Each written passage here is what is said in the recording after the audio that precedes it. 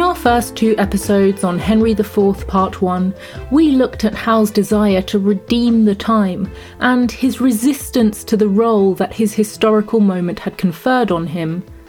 In this episode, we trace Hal's transformation through the play, from the first statement of his plans, to the revelation of those plans to his father, to his partial realisation of those plans at the Battle of Shrewsbury. Ewan Fernie, Professor at the Shakespeare Institute at the University of Birmingham and Director of the Everything to Everybody project, guides our discussion. Our first speech comes from Act 1. We meet Prince Hal among his dissolute companions in Eastcheap, apparently living an idle, dishonourable life. But when his companions leave and Hal speaks on stage alone, we see a different person and a different purpose, though Hal may not have as much control over that purpose as he believes. I know you all, and will a while uphold the unyoked humour of your idleness. Yet herein will I imitate the sun, who doth permit the base contagious clouds to smother up his beauty from the world, that when he please again to be himself, being wanted, he may be more wondered at by breaking through the foul and ugly mists of vapours that did seem to strangle him.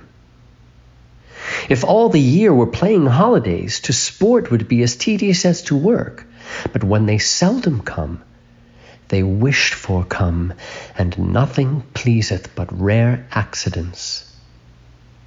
So when this loose behaviour I throw off, and pay the debt I never promised, by how much better than my word am I? By so much shall I falsify men's hopes, and like bright metal on a sullen ground, my reformation glittering all my fault, shall show more goodly and attract more eyes than that which hath no foil to set it off. I'll so offend to make offence a skill, redeeming time when men think least I will. This is an extraordinary speech to make. The stage is cleared at this point. So when he says, I know you all, our first instinct, I think, is to think that he means all the low life that he's associated within Eastcheap.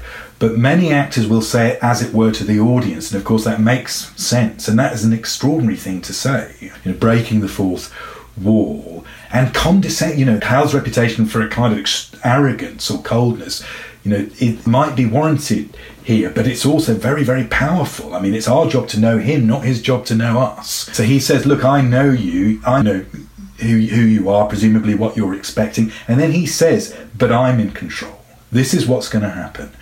And again, there's extraordinary bravura, sort of freedom on Shakespeare's part in doing that.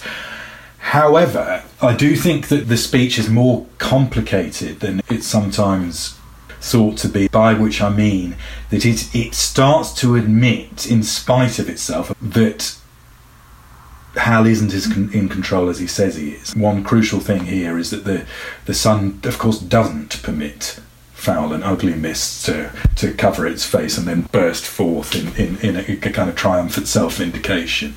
And Shakespeare presumably didn't think it did. So that suggests, well, maybe he's not so much in control, and actually he's just got to wait till and see what happens, which is what the sun has to do, presumably. Another thing to sort of interrogate is this holiday and work analogy, because that sounds plausible, doesn't it? It's true that if we were always on holiday, you would enjoy your holidays as much, until you think that actually it's sort of the wrong way round, that the holiday is the wished-for reformation, but surely he's on a kind of young man's holiday in the tavern with Falstaff, and that's the work to come. So again, the deconstruction really of that clear opposition is a problem. I even think the kind of glittering reformation so close to that word falsify is dubious. Shakespeare himself says and knows all that glitters is not gold. So when I start to think about this speech, I start to think actually it's not half as convincing as it appears to be.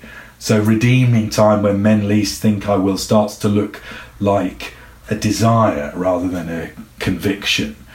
On the other hand, of course, it is there. It's an extraordinary thing to say.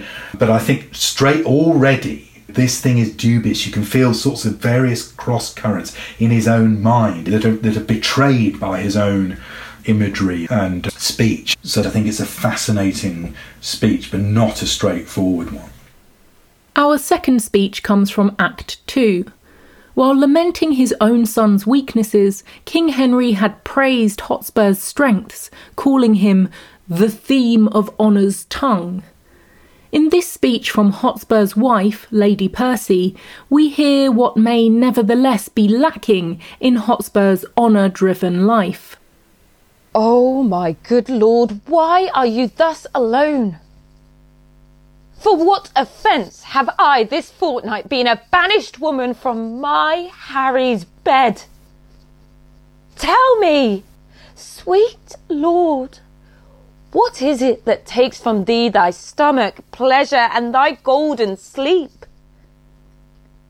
Why dost thou bend thine eyes upon the earth and start so often when thou sitst alone?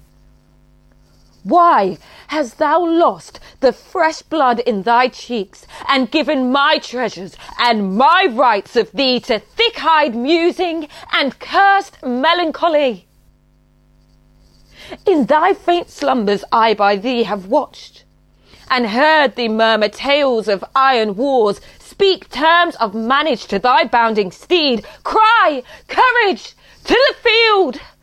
And thou hast talked of sallies and retires, of trenches, tents, of palisadoes, frontiers, parapets, of basilisks, of cannon, culverin, of prisoners' ransom, and of soldiers slain, and all the currents of a heady fight. Thy spirit within thee hath been so at war, and thus have so bestirred thee in thy sleep, that beads of sweat have stood upon thy brow like bubbles in a late disturbed stream. And in thy face strange motions have appeared, such as we see when men restrain their breath on some great sudden heist. Oh, what portents are these? Some heavy business have my lord in hand, and I must know it, else he loves me not.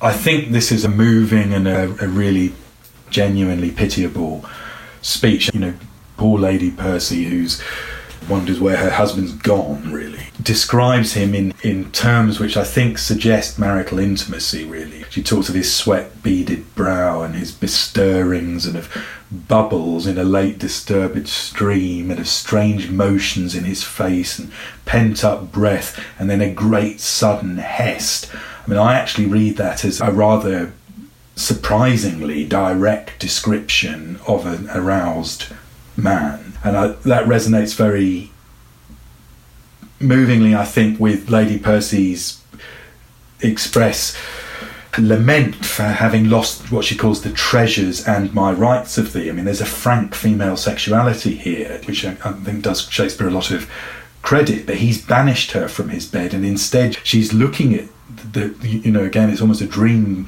vision of her husband with his fantasies of military glory and activity, and what she sees is the man who should love her and should be making love to her, who should be satisfying, who should be living his life with her. And she sees instead that his whole being, including his libido, I think the speech is more or less frank about that, is lost to her and is lost in war. So I think it's a remarkable speech.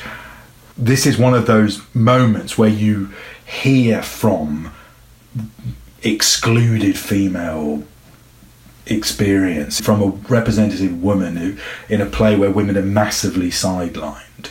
We could certainly talk about homosocial and a kind of transference of intimacy and identification and of human solidarity and sharing from heterosexual relationships into relationships between male characters. And I think Falstaff and Hal's relationship is much more intimate than any other in the play. But I would also suggest that actually Hal and Hotspur have a extraordinary intimacy, a confounding intimacy, where Hal can't in the end entirely distinguish Hotspur from himself. And that's a little bit like, the one flesh model, I suppose, of love and marriage in Christian culture, which, again, Lady Percy is so deprived of here. Our third speech comes from Act 2. Falstaff and Hal are playing a final game in the tavern before Hal returns to court. First, Falstaff acted out King Henry IV. Now Hal plays his father, while Falstaff pretends to be Hal. Falstaff makes a moving plea on his own behalf to retain his role in Hal's life, but Hal is preparing to step into a new role, and he makes that chillingly clear. But to say I know more harm in him than in myself were to say more than I know. That he is old, the more the pity. His white hairs do witness it. But that he is, saving your reverence, a whoremaster, that I utterly deny. If sack and sugar be a fault, God help the wicked. If to be old and merry be a sin, then many an old host that I know is damned. If to be fat to be hated, then Pharaoh's lean kine ought to be loved. No, my good lord, banish Peto, banish Bardolph, banish Boynes, but for sweet Jack Falstaff, kind Jack Falstaff, true Jack Falstaff, valiant Jack Falstaff, and therefore more valiant, being as he is old Jack Falstaff. Banish not him, thy Harry's company. Banish not him, thy Harry's company. Banish plump Jack, and banish all the world. I do. I will. This is a really important scene. It's a scene that is very, very arresting in the theatre, and it's doing loads of different things. So we see in this how Falstaff is Hal's other father. He assumes the part of Hal's father, and that just makes it plain that he's a kind of naughty father to Henry IV's respectable father. There's a foreshadowing of Hal's transformation into the heir apparent and his later rejection of Falstaff. He performs that, he rehearses it in advance, and that's both shocking and, it has to be said, impressive. He can do it. He shows in Eastcheap what he will do, and that releases a chill into those scenes. What you see here is Shakespeare really cranking up the dramatic tension. And I think it's an important lesson to criticism, this speech, because it shows that both Falstaff and Hal have an extraordinary claim, dramatic claim and power. I mean, on the one hand, they've lived this life together. Falstaff's a sort of alternative father or companion or beloved in a way to Hal. And on the other hand, they had these opposite destinies. And Falstaff shows a sort of terrible foreknowledge of his own banishment. And he says, look, if you banish me, you're going to banish all the extensiveness, all the embodiment, all the pleasure of the universe, everything. Banish plump Jack and banish all the world. It's a real, as I say, you couldn't raise the stakes higher. And one expects Hal to say, well, no, let's have another drink, or to accept the joke, but he doesn't. I mean, in a sense, he does perform the redemption of the time that he promises here. He whips out that glittering sword and he says, I do, I will. And what interests me about that is he doesn't say, the other thing he could say, and you might be tempted to say, is no, I'm just playing around here. You don't mean that much to me. You're not all the world. He doesn't deny that.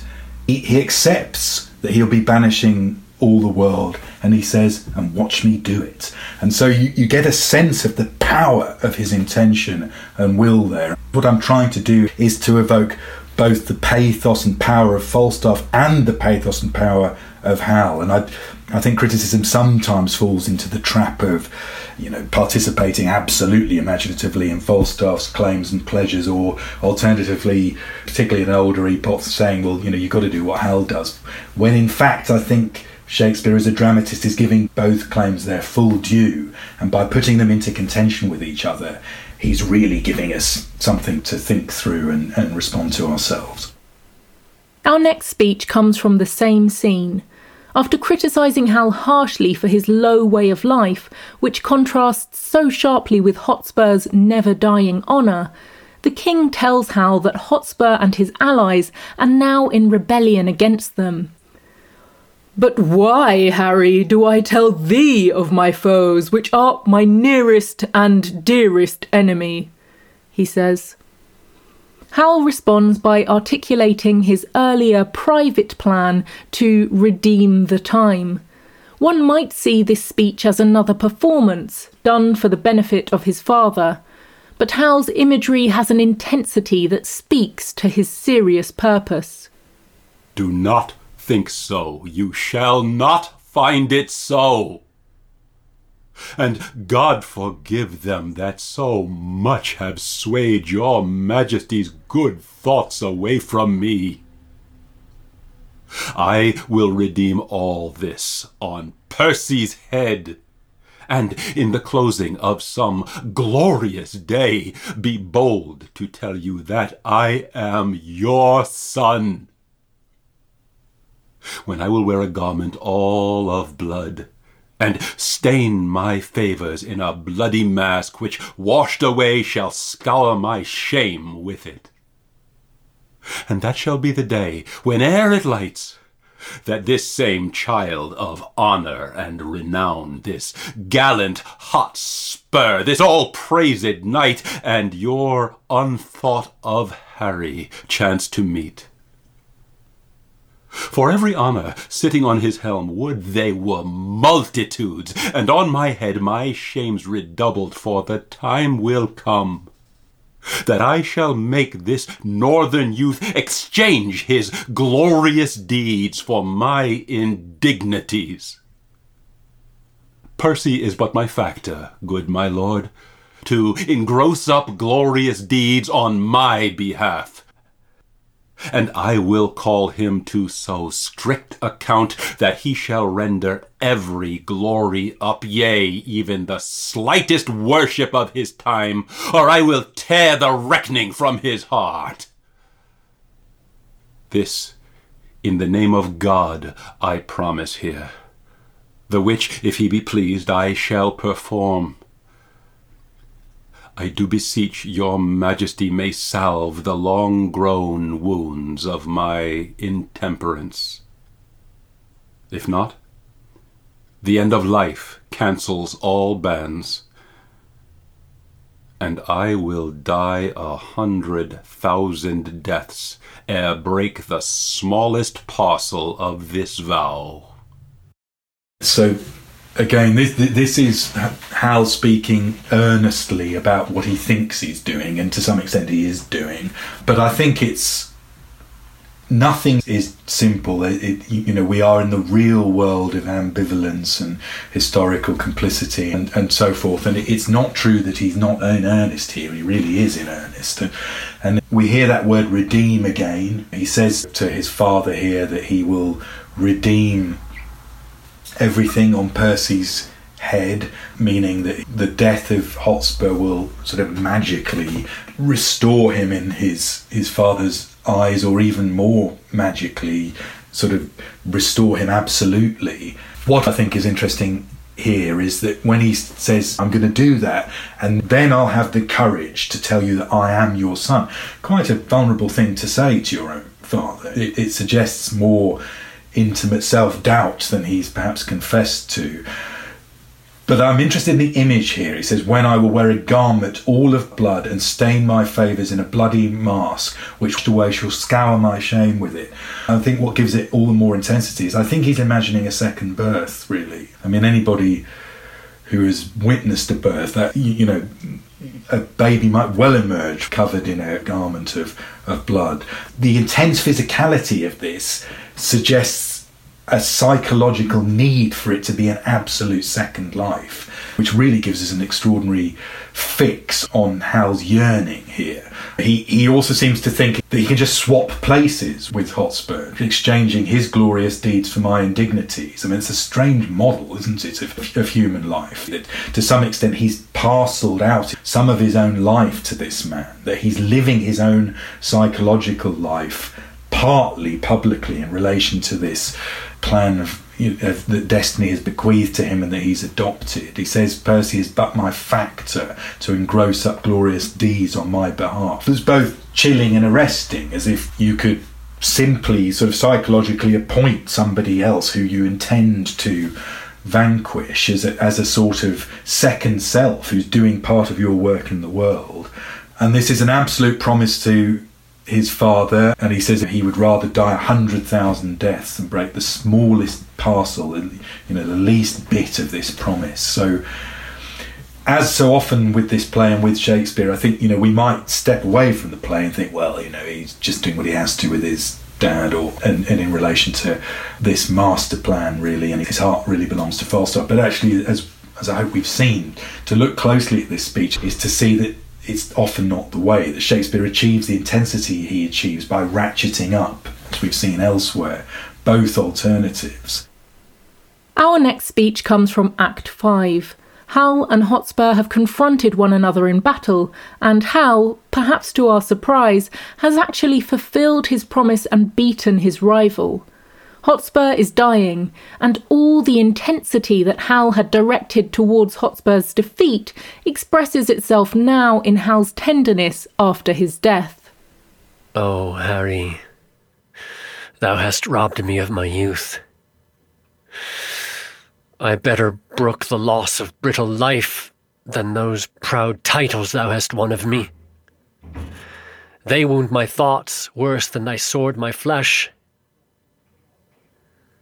But thought's the slave of life, and life time's fool, and time, that takes survey of all the world, must have a stop.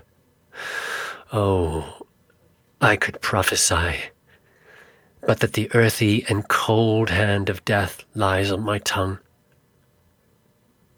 No, Percy, thou art dust, and food for worms. Brave Percy,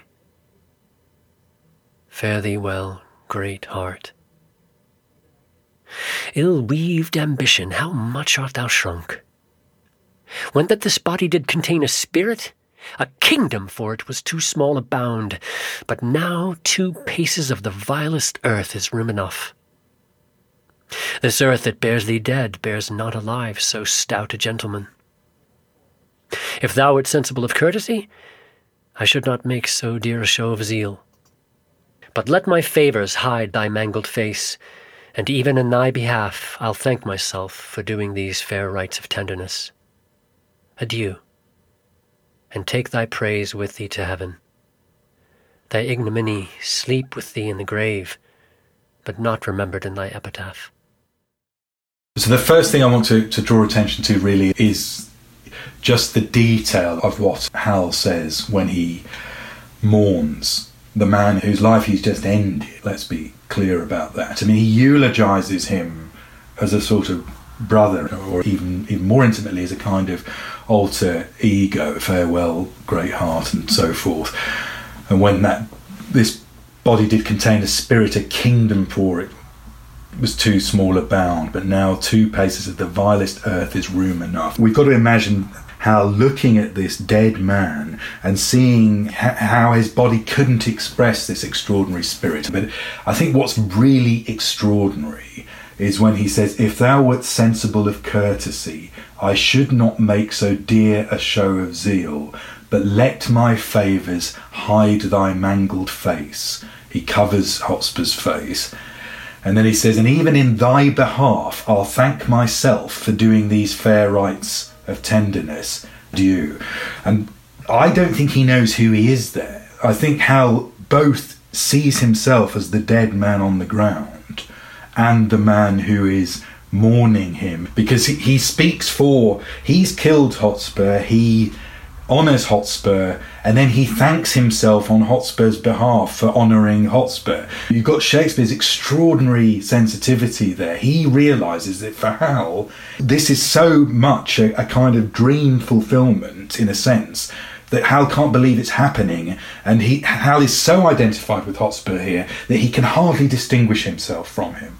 And so there's a kind of extraordinary love in some ways. Hal is so courteous to after Hotspur's death is, I think to some extent, does redeem the time, I must say, in this particular case. For me, there's a real nobility and beauty in that moment, and it redoubles this impression that Hotspur is almost part of himself. After Hal eulogises Hotspur, he sees the figure of Falstaff lying on the ground, apparently dead, and offers a eulogy for him too. But when Hal leaves the stage, Falstaff rises up. His death was just a pretence, or, as he calls it, a counterfeit.